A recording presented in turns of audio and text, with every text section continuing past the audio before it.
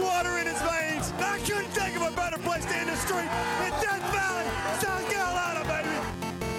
Guys going down, guys stepping up. That's what football's all about. And they say we can't do it.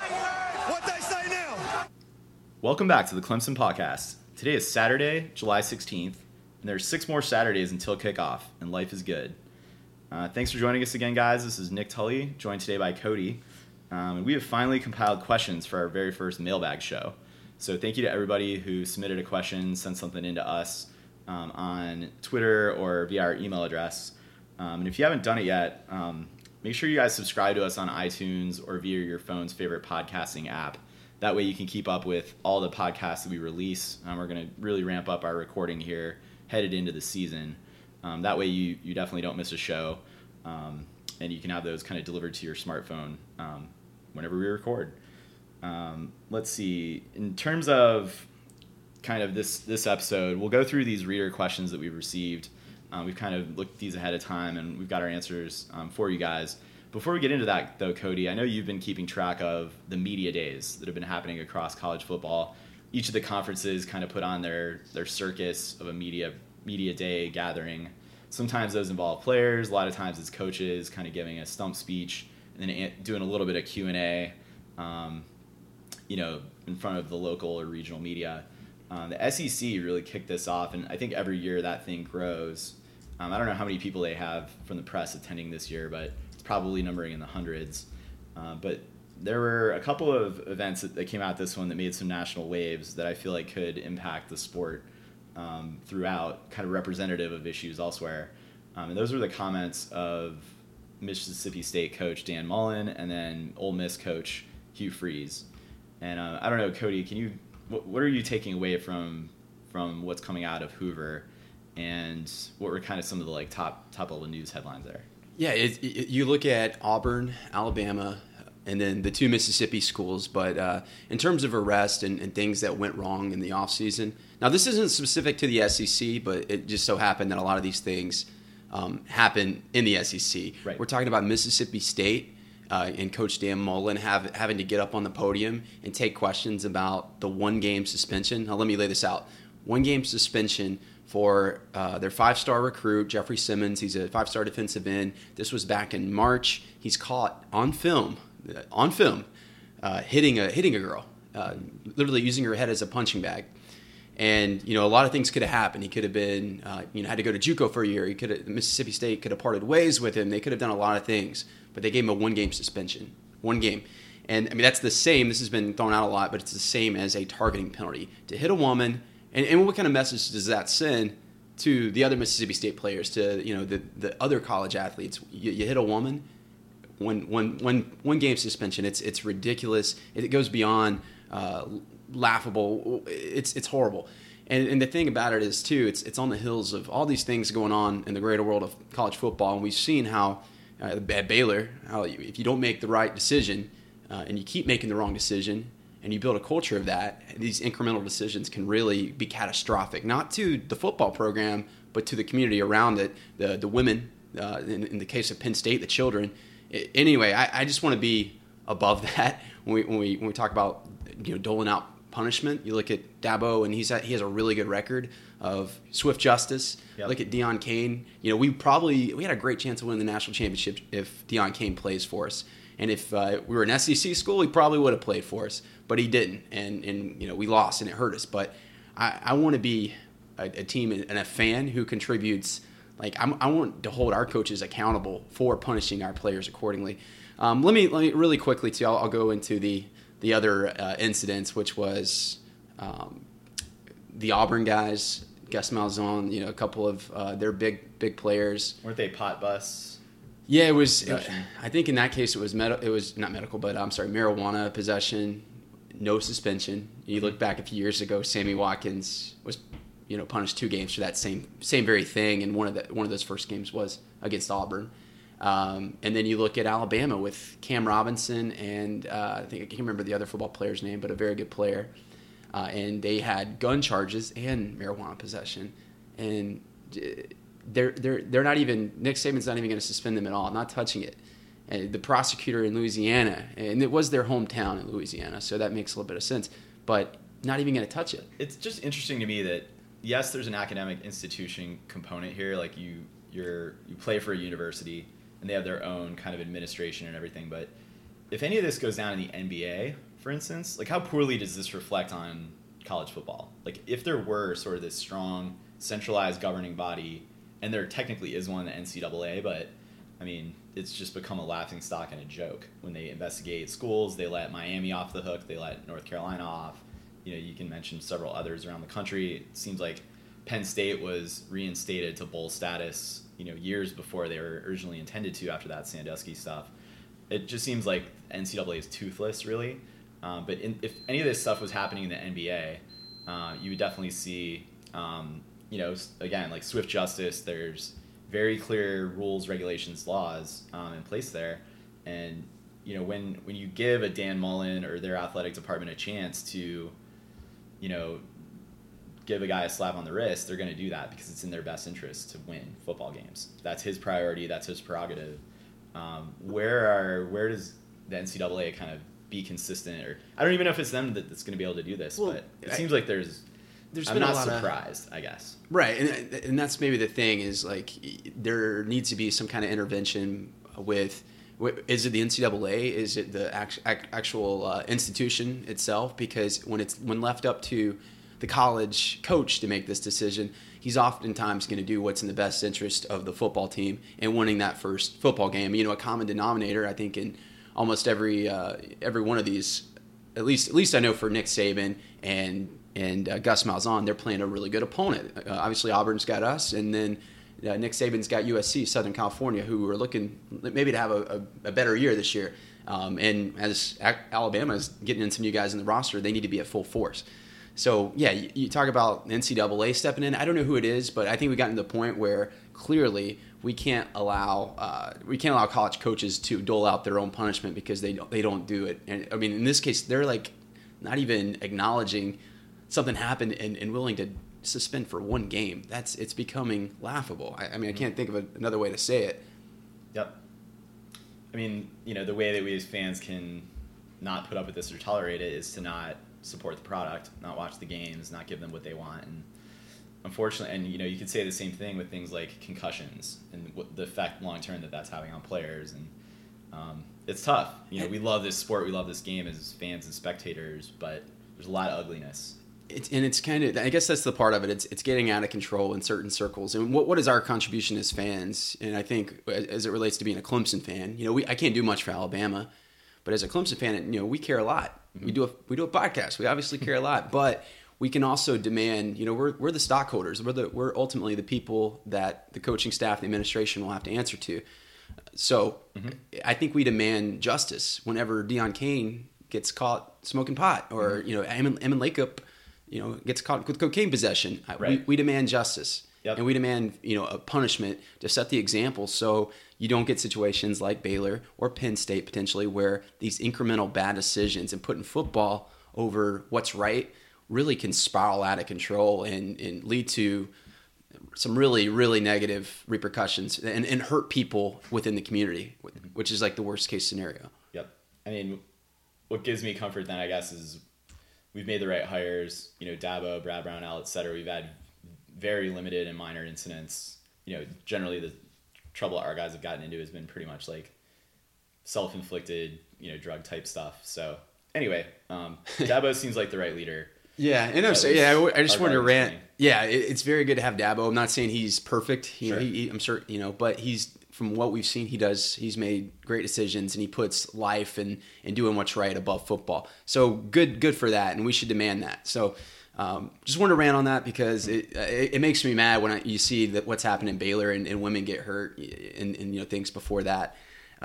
Anyway, so the other part of the SEC Media Day that I wanted to talk about was I think it's interesting how these group of writers who we've monitored closely throughout the offseason, and they have, you know, varying opinions on teams like LSU. You know, are they a legitimate title contender? Are they a top 15 team? Are they more like last year? Tennessee, are they going to emerge as finally the SEC East favorite? anyway, you put all these riders in the room, and they like groupthink tends to come out of it, and these certain narratives start to come out of it. And what I saw, I think LSU is looked at. People are really bullish on them. They're bullish on Brandon Harris maybe getting over the hump, their quarterback. Tennessee. We've heard a lot about Fournette. I mean, in our preseason, in our way too early top 25, we profiled that I think like 2 or 3 episodes ago. People have LSU in their top 5, even top 3. Tennessee is certainly right there. A lot of people think LSU will overtake Bama, and the game is, I believe it's in Death Valley, at LSU's Death Valley. So that's something interesting. I think Tennessee, like a lot of people, they've been, I guess you could say, bad or underperforming expectations for a long time, but this is the year. A lot of writers feel like they are the team to beat in the SEC East, and Florida and Georgia just probably won't be able to keep up. Interestingly, the South Carolina is looked at as maybe the worst team in the SEC behind Vanderbilt. But I wanted to take that, though. We don't have to talk about SEC too much longer. Let's translate that into what will come up very soon at the ACC Media Day, and maybe a prediction, because right now it's very similar in terms of FSU, Clemson. I've seen writers pick both games in Tallahassee, but I tend to think coming out of the ACC Media Day, one team will emerge as a clear frontrunner. And what would be, I guess, give me your frontrunner and give me your sleeper team that will come out. Frontrunner, do you mean just overall in the ACC? Is it going to be FSU or Clemson? I think it is Clemson's at this point. I won't say it's ours to lose until FSU comes and takes it, because they have been. Well, what's the narrative the writers are going to come out with? Less so your opinion. Oh, good point. I think they're going to go with Clemson's got the Heisman hopeful in Deshaun Watson. He's the X factor. I think it's going to be that. And yeah, we'll kind of be the, if you will, the favorite among the writers. Yeah, I do believe it's going to be Clemson. Now, I think more so the narrative is going to be like that game is going to be of the utmost importance. Those two, I think that's really going to be what we hear about. But I think they will probably lean toward us. And I don't know that that's necessarily fair. Florida State is super stacked. They're thin and short at quarterback. They've got to replace that, but almost throughout their roster elsewhere, they've got tons of depth, and they reloaded very much in recruiting this year. So anyway, I think that's maybe it from the front runner standpoint. And then from a dark horse, we're already kind of seeing interest and adoration for Miami, which to me is, I see that as being that's the writers, the bias. They're going to be on the Mark Richt train as a new hire. He's going to come in with some of Al Golden's recruits, do a lot with them. He's brought in enough of his own guys to make a mark. He's got his coaching staff joining. So I see those guys being as like the sexy pick coming out of the Coastal. When in reality, I personally think it should be Virginia Tech and Justin Fuente that should be the... Really? I kind of see them as the Coastal favorite, personally. Wow. Over North Carolina and Miami. Mm-hmm. And maybe even Georgia Tech, who seems to be like on a seesaw every year. Yeah, they're definitely back and forth. So anyway, what are you thinking? I don't want to call North Carolina a sleeper at this point, because I don't think they would be. I think they're probably the favorite. Maybe Louisville, but it's almost in my mind like you have the upper class of the ACC with Florida State and Clemson, and then a huge gap. But I think Louisville is the next best team, and then even in the next tier would be your kind of middle class, or maybe your upper middle class, North Carolina, Miami, and potentially Georgia Tech and Virginia Tech. So anyway, I'm probably going Louisville, and I think they could actually get into the upper class with Clemson this year. I think they're that good. Mm-hmm. Bobby Petrino is that good of a coach. Yep. So I don't know if that's what's going to happen. When we leave ACC Media Day, I think it's going to be Deshaun Watson, and people are going to be like, "Oh yeah, that's right. That was the quarterback that torched Alabama in the championship game." Yeah, I'm not going to go with Florida State because I don't know about their quarterback situation. Right. Exactly. Clemson seems like a much safer pick, and I think that'll be where we have like this 50-50 split where the writers, I don't know who to pick. I think it'll be firmly Clemson after the Media Day. Well, and it all depends how we handle our business against Auburn and Louisville going all throughout the season. What does the snowball narrative effect look like nationally and within kind of ACC circles? But I hope we're sort of in a way the underdog going into that game. But I kind of foresee if both teams are undefeated, they might be kind of more on the Clemson side. But we'll see. Right. And I think last year, too, I think there was a similar 50-50, whereas like we're talking about top 2, top 4, top 5 teams. I think last year we were both top 15, but still neck and neck. And I think after Media Day, people got more on the Clemson bandwagon. Similar thing now, but the stakes are obviously a lot higher. Definitely. Well, enough of my questions, I guess. Why don't we get into what our readers submitted? Do you want to get us going with our first one? Let's do it. So we have Andy in North Augusta. So besides Clemson-bound recruits, what is Tennessee's greatest export? Oh, man. We should talk about one of those exports, which are their bevy of recruits they sent us. So thank you, Tennessee, for that. To answer this question seriously, I mean, probably the music scene and culture in Nashville. But I don't know. Jack Daniels, what do you think? I was thinking, bourbon. Bourbon's Kentucky, though. That's Kentucky, yeah. So, and Dollywood is not an export. So. Right. That's a stay put kind of deal. All right. Good music. Maybe moving on to the next question. That is a serious question. So, Allison in Traveler's Rest, good old TR. What does T. Higgins' commitment mean for Clemson, and how good can he be? And then a side question, can he be better than Sammy Watkins? So, good question. T. Higgins' commitment was on the 4th of July. Huge commitment. I think people are more excited about this than most, and probably rightfully so. I think... Well, where does he profile for you? I know she mentioned kind of the Sammy Watkins comparison, and that's probably just as like a stud playmaker receiver, the latest one, I guess, that you can say that's gone into the league. I mean, obviously there have been others drafted since, but anyway, do you see his style as a receiver emulating Sammy, or is there maybe someone else top of mind for our listeners that compare him I think to? that's the better, like stylistically, what's his skill set? Who does it mirror? And I think the common comparison is Martavis Bryant, just because of size and speed and that kind of makeup. But I would say that, he does have a similar makeup in terms of being a very athletic, bigger target receiver, but also the ball skills, I think, that are well beyond Martavis Bryant's. I think by the time he steps foot in Clemson next year, he'll be probably a better receiver than Martavis ever was at Clemson. And that's nothing against Martavis. It's just how good T. Higgins is. So you're talking about a 6'4" guy. And that's without, getting into the hands of a coach like Jeff Scott, who can continue to develop him, his skills and talents, etc. Which we've seen Jeff Scott, take a guy like Nuke Hopkins, to the next level. And look what he's doing in the league now. Right. So that's exciting. I mean, just that he's going to profile as good or better than Martavis coming in. I think so, and I don't think that's hyperbole. And he's got a catch radius that's just huge. He's going to make those plays, and I would almost compare him to Mike Williams a little bit, and just winning those 50-50 balls, being able to high point the ball. Something that we've just having good ball skills. He also plays basketball. You see that a lot from basketball players. They know how to get the ball, redirect their body. He's got that. He's very, very fast for a 6'4" guy. He's a lot faster than Mike Williams. He's deceptively fast because his strides are so long. I don't see him being like the Sammy Watkins type where it's yards after the catch, making guys miss in the open field.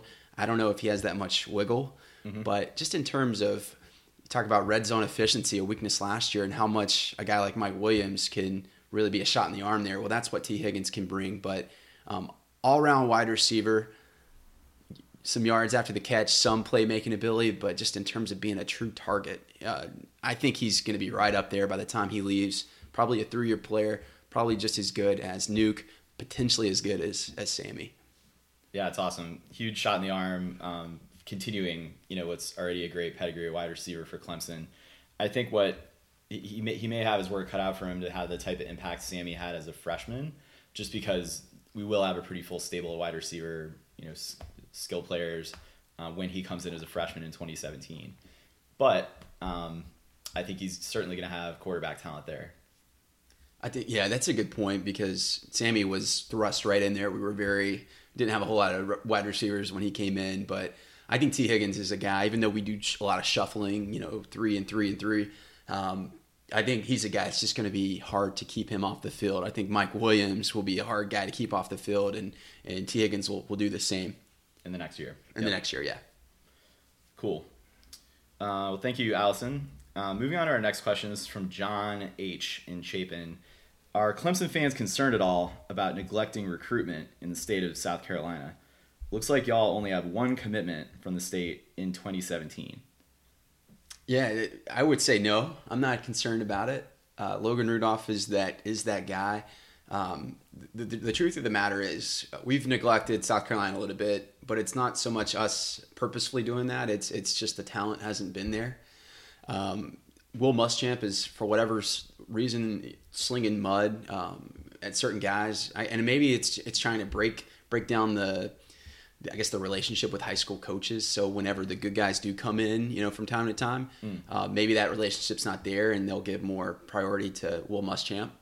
But the truth of the matter, if he takes a coach's 3-star now, will he get first priority for 4s and 5s in a couple years' time? And that's the name of the game, building out those pipelines, building the trust in the coaches.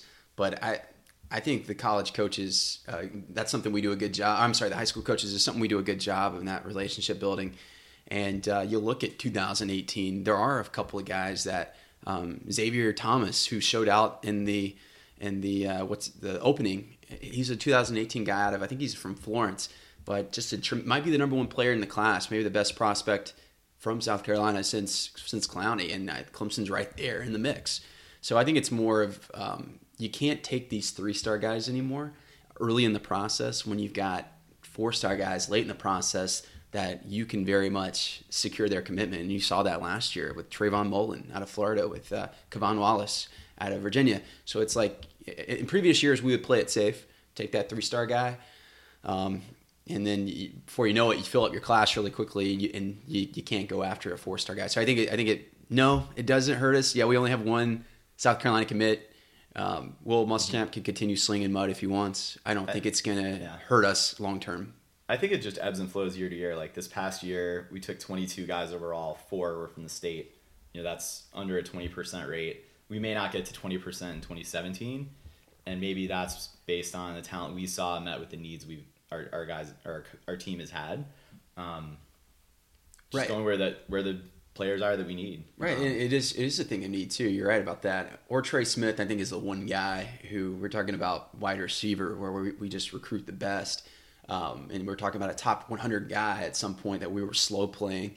And I think ultimately he will come to Clemson. We'll know on September, I think 11th is his birthday. So anyway, yeah, it ebbs and flows from year to year. I think we're in just okay or just fine shape in terms of in-state, though. The relationships are still there.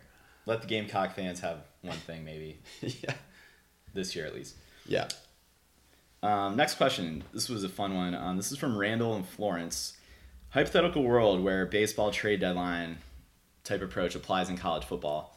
Dabo is offered any player of his choosing from another team this season, but must be willing to give up a future recruit in a trade. Cody, who would you target if you're Dabo? I love the question, first of all, because it's kind of like a baseball package deal where you have to go in for the championship now, and you probably have to. Yeah, Clemson's in win now mode. We might be willing to mortgage a little bit of talent for the future to fill a position in need this year. It's kind of how I looked at it. I know, that's exactly. You look at the Braves, like they're in that sell now mode as opposed to buy. And oftentimes they come away with a better deal, a better package of prospects. So we'd probably have to overpay. But I'm looking at a guy like my guy. I think would be I'd want to get a cornerback, maybe a safety, but I'm looking at like Jalen Tarber out of Florida.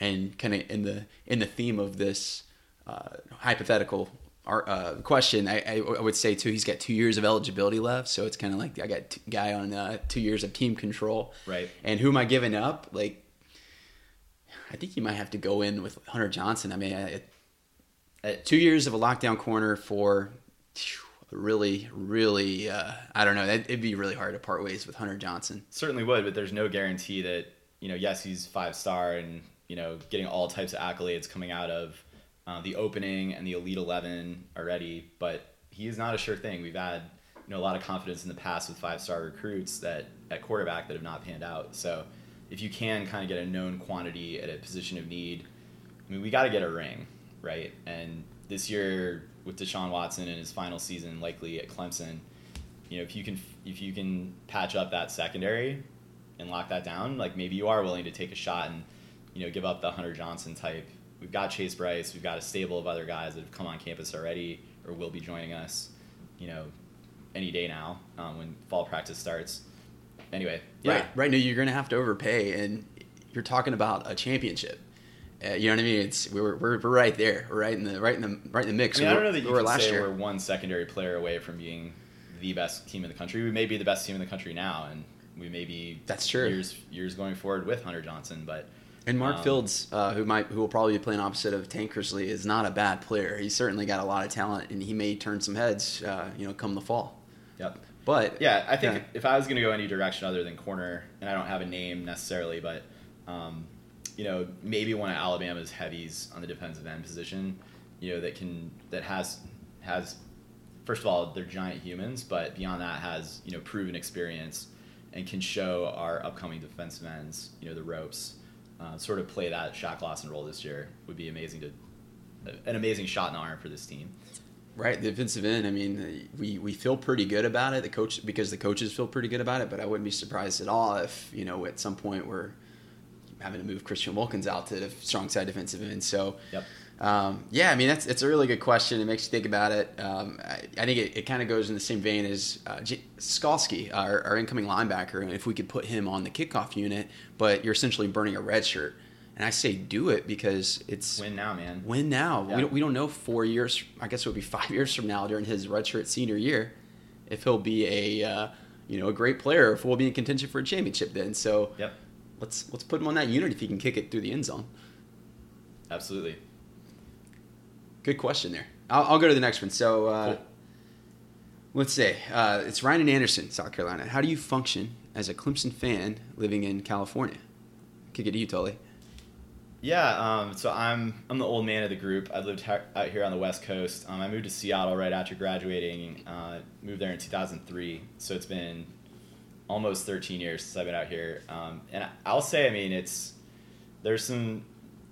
took a while to adjust, and it took a while to really get back in the groove of paying attention to Clemson football and Clemson athletics as an alum, because it is challenging. Where it's not necessarily a part of the country that's as crazy about college football as we were in the Southeast when I was going to school there.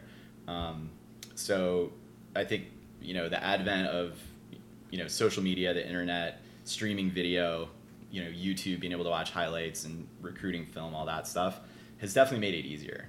It's made it feel like there's not that huge 3,000-mile divide. But what I'll say is even just the atmosphere out here, and now I'm in San Francisco. Yes, we're in Stanford country, but I can tell you guys, the average person walking down the street of San Francisco or Oakland here doesn't really care about Stanford or college football. So you kind of find your friends and people you work with that do care about college football, and you kind of have to work a little bit to get those conversations in. But I think when you do find that group, and for us it's been our Clemson alumni group out here. You really band together generally. When you're not necessarily surrounded everywhere by a bunch of graduates. So I'd say my immediate answer to that is you do have to try. We try hard. 9 a.m.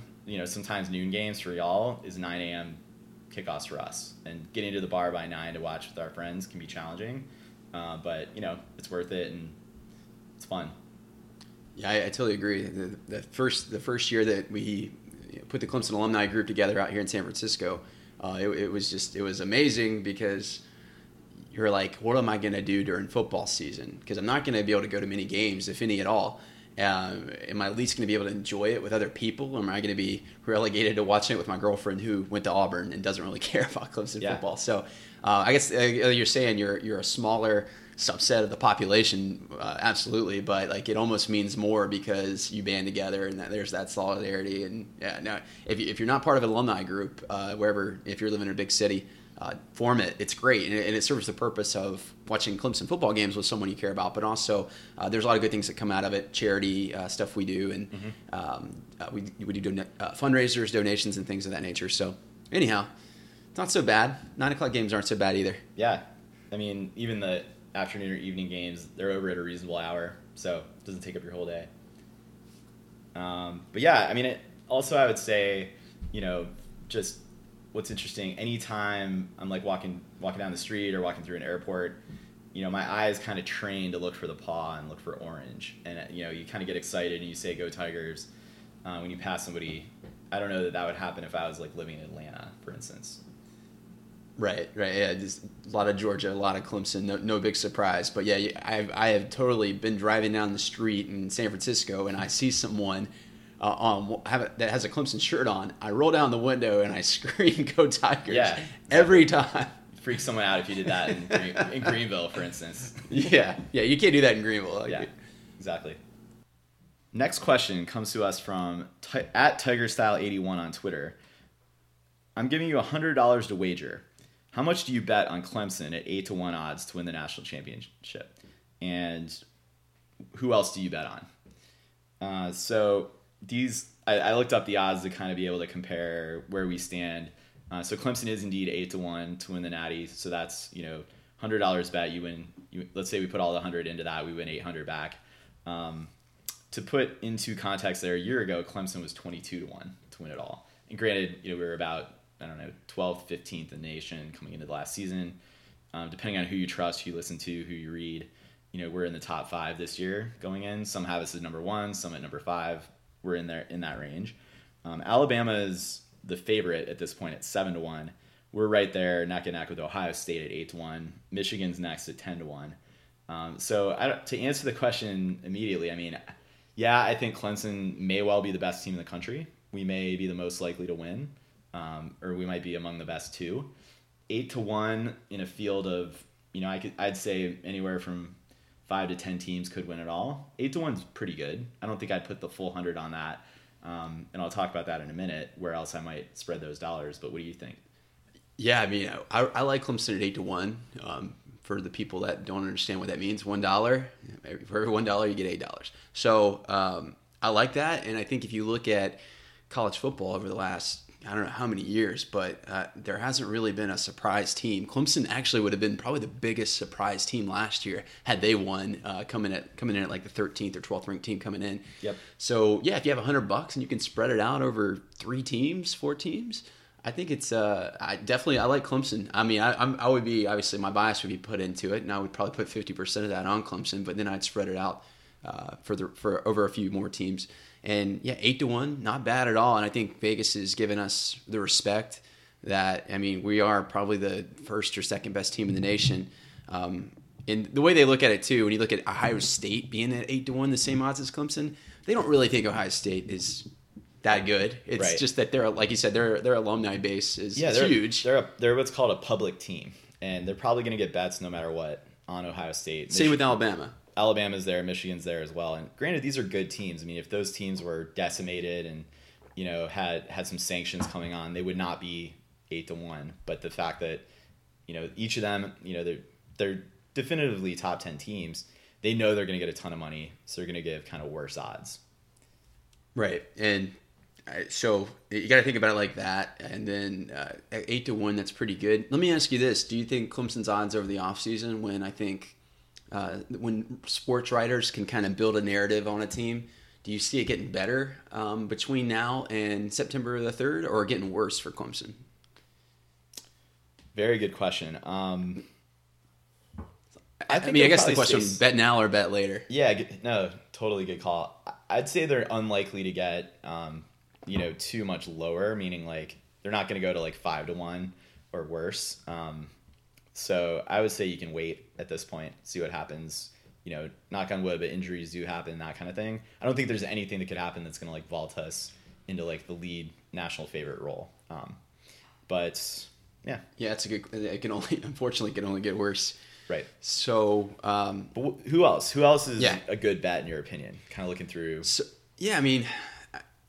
I would have liked Michigan, but 10-1 is just not enough for me. I think, I hate to say it, but FSU, because they do have a much tougher schedule than us. They're at 12-1, but I could see them coming out, and I like those odds. I also like Tennessee, and I think they've actually become more and more of the media's favorite. As like the sleeper pick. So I think they went from like 16-1. Now they're at like 12-1 or 14-1. Mm-hmm. But I still like them. They are really good on both sides of the ball. When I was watching Oklahoma film last year and Alabama film last year, I mean, Tennessee was a good team to watch because they were similar to us, because they were so good in the trenches. They had playmakers on the outside.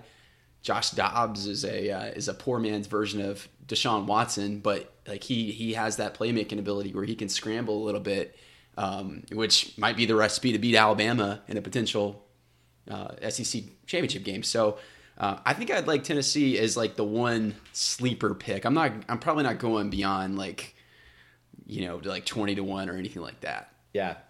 Who do you have? I mean, for me, I kind of, if you were to try to take like a 20-1, Notre Dame, and I'm not saying I think Notre Dame's going to win it all. I'm not saying I think they're better than anybody ahead of them or Clemson, but I feel like Notre Dame, if you look at their schedule, all of their hard games are played at home.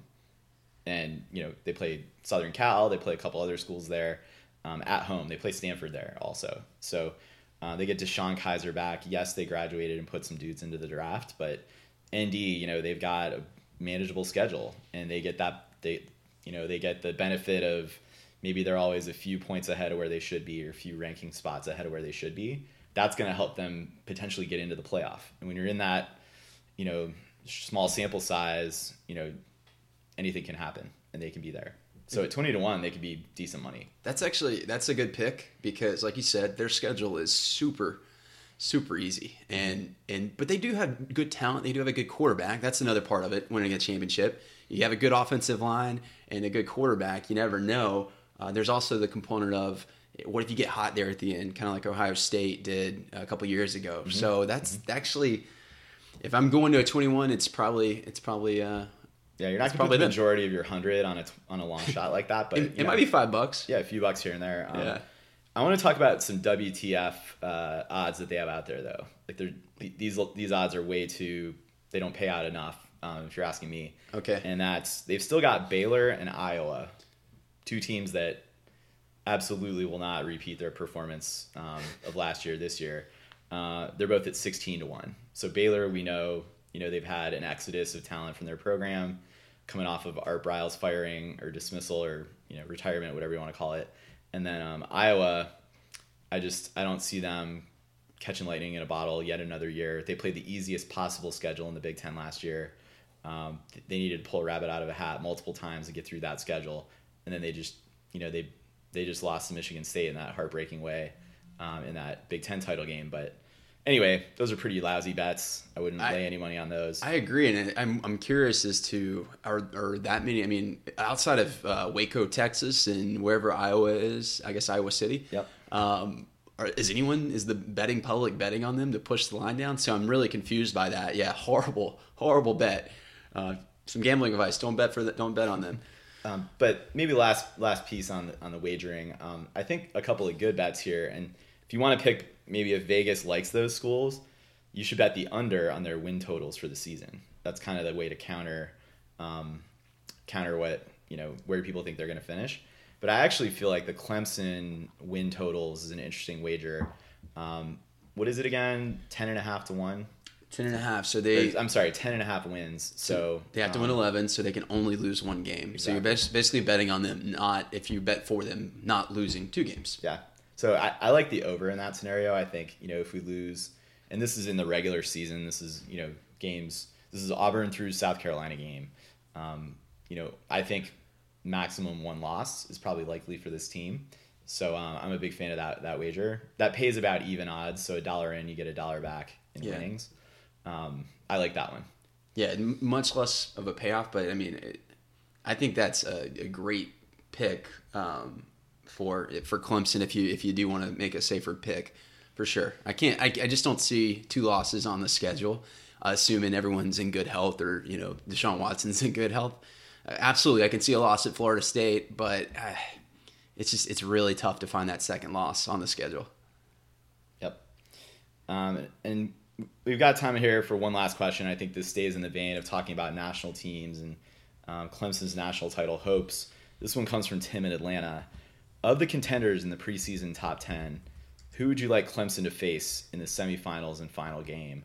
And as a follow-up, who would you not like to face, or who scares us? My answer for who I would want Clemson to face would be Michigan. For 2 reasons. one, beating Jim Harbaugh would be amazing. It would help maybe a little bit in recruiting. It would be a statement to the nation that, hey, we're better than Michigan. And, to kind of put him in his place. His antics are kind of over the top. Rashawn Gary, too. Yeah, well, yeah. I think I feel bad for Rashawn Gary. He should be wearing orange and purple. But I don't think it's one more storyline or angle to that would-be matchup. So, but yeah, no, I see that. I would say them though, but also the other part of it is I think they're not as good as Clemson this year. I think they've got to replace a lot of talent. I don't see them being a juggernaut. I think, don't get me wrong. I think Harbaugh's gonna have them in the elite for a long time, or as long as he's there. But I don't see them being there yet. So for one, we beat them. Our brand against their brand, we win. And I generally think we have more talent than them. Yeah, I think my answer, and I don't necessarily have two here. I'm totally fine beating Michigan. Let's call that the semifinal game. I'd love to have a rematch with Alabama in the national title game. That would be played in Florida, so I'm thinking we'd have much more representation from both schools than this past year in Arizona. But what a way for us to get a title would be to vanquish the team that beat us the year previous, kind of pull a Cavaliers over the Warriors. I'd love to get Bama and Saban one more time. I do believe Alabama's going to be worse off this year. I'm not sure how much worse, but we'll see if they make it through there. We'll see if they win the SEC West and the SEC in their semifinal game. But I think it's tough to rule them out at this point. Right, and they have talent all over the field, and obviously they have a recruiting machine that just doesn't let up. So it's kind of like you think of Clemson putting in next man up. Well, they put in four-star or five-star guys, fill in those gaps. And I guess the one thing about Alabama where I think they will take a small step back is the things that they were so elite at, which was an interior line. They'll still be damn good. They just won't be historically good. And then I think they leaned on Derrick Henry a whole lot to get them through the SEC in that rugged schedule. Not saying that they're going to take a huge step back at running back, but I can't see it being as good as it was this year. And a team that I'm afraid of, or a team that I would not want to play. And I'm starting to become more and more bullish and literally fearful of the upside of LSU. And to some degree, FSU, because of the same reason, because there is a huge question mark at quarterback for both teams. But I guess throughout their roster, throughout their depth chart, there's talent all over the place, like really good players. LSU has talent, and Leonard Fournette, who is don't underestimate this guy for the Heisman. He's as good as Deshaun Watson is because he is a freak talent. So if Brandon Harris, their quarterback, gets it together, I mean that's the team that's going to be it's going to be scary to play. Same with FSU if Francois is their guy at quarterback and he can come in and be a poor man's Jameis Winston. Again, playing them in Tallahassee, yeah, that scares me. It would probably scare me on a neutral field in a playoff. So, yeah. When I thought about this, the who scares me or who could expose Clemson, I actually looked at a team that most fans are not going to think of, and I actually look at Houston. So they play Louisville. I think they play one other reasonably tough team. I think they might play OU. It's Oklahoma, right? They win both those games and run the table in the AAC. They could very much be in the playoff if things break right for them. The reason they give me pause, Tom Herman is their head coach. He was the architect of that Ohio State national championship team who everyone remembers. They ran through, three quarterbacks, two backups, and still were able to dominate a great Alabama defense. What would they do with and again, he doesn't have that same talent at Houston as he had at Ohio State, but you give him that much time to prepare both for a national championship game or a semifinal game, that's scary. And they also downed, and again, he was the offensive coordinator of that Ohio State team, but they handled a very athletic, very potent offense in Oregon who had Heisman winner Marcus Mariota, and they just ran them off the field. So, I would definitely, be a little concerned playing Houston. Really, any team that has a solid quarterback and a solid offense that could expose, some lack of depth and lack of experience in a Clemson defense. And you saw it in Alabama, and they did not come in to the game last year as having an amazing quarterback, but they did have a great game plan, and they did exploit weakness. And that's the thing when you're playing these great great teams, it does come down to coaching and the little weak spot that you might have. And in this case, in the championship game, you could say it was Mackenzie Alexander going down from injury, where they exploited that. That's what good coaches, just what good offenses and good quarterbacks will do. So I could see that. I will say, though, collectively, when I look at the nation's elite and where Clemson stands within that top 5, top 10 teams that we legitimately think could win a championship, until FSU and LSU figure out their quarterback situation, I think it's not all that daunting. It's not any juggernaut that stands out to me. If Brandon Harris is a Heisman contender, then right with Leonard Fournette, then that is scary. Yeah. And there's not really like a favorite team this year. Maybe it is Clemson. I mean, we do have the tough road test in Tallahassee. Very well could be Clemson is like we may be the best team in the country. Yeah, I think we need to prepare ourselves for that. We're not going to sneak up on anyone this year. You know, kind of as fans, this is unfamiliar territory, playing, you know, as the favorite in almost every game.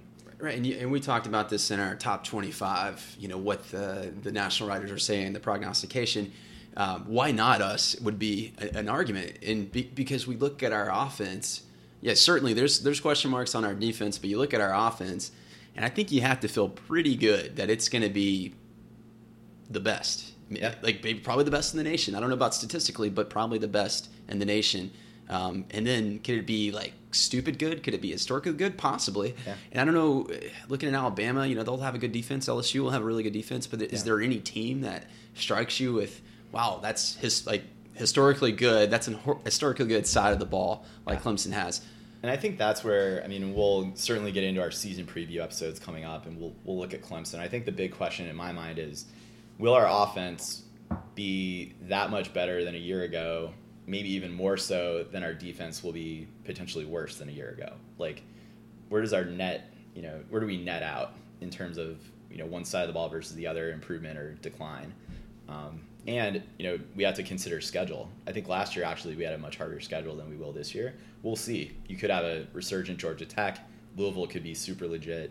You know, we could have, you know, maybe another game in there that we didn't think would be tough, but, you know, one of the new coaches could have their school figured out coming into this year. So, anyway, definitely more to get into, but good question for sure. I mean, I think it is fair and safe as a Clemson team to want to look ahead and, or as fans rather, to be thinking, you know, 6-7 months down the road. Obviously, a lot of games to play and all that, but it's great to be able to examine these teams when you know, like you're right there at the top. It's good to be able to examine these teams to see like what are their flaws, what are their strengths, and assess that versus how Clemson would do against them. Yeah, or normally, I mean, I think, you know, 2 years ago, if we were looking at this season, we probably were not looking at other conferences as closely.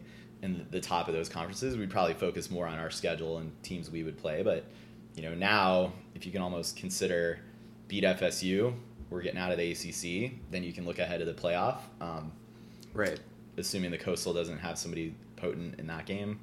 Whereas a couple years ago, you might think more like, how are we going to win, you know, 10, 11, 12 games? Right, and you're right about the easier schedule. I think I agree. I don't think the ACC is going to be there quite yet in terms of picking up that middle class of the ACC. But I also think the toughest game on our schedule is FSU, and it's probably the toughest game that we've had in terms of conference games since they came into Death Valley with Jameis Winston. So I hope that's not the make or break game that determines our playoff destiny, but could be. Mm-hmm. Cool. Well, that is all that we had for today, guys. Thank you for tuning in. Be sure to subscribe to us, as we said, on iTunes or in your smartphone's podcasting app. And stay tuned for upcoming episodes. Thank you again to those who submitted questions. We'll probably do, you know, some more mailbags here, so certainly hit us up on Twitter or at clemsonpodcast@gmail.com. Thank you once again, and go Tigers.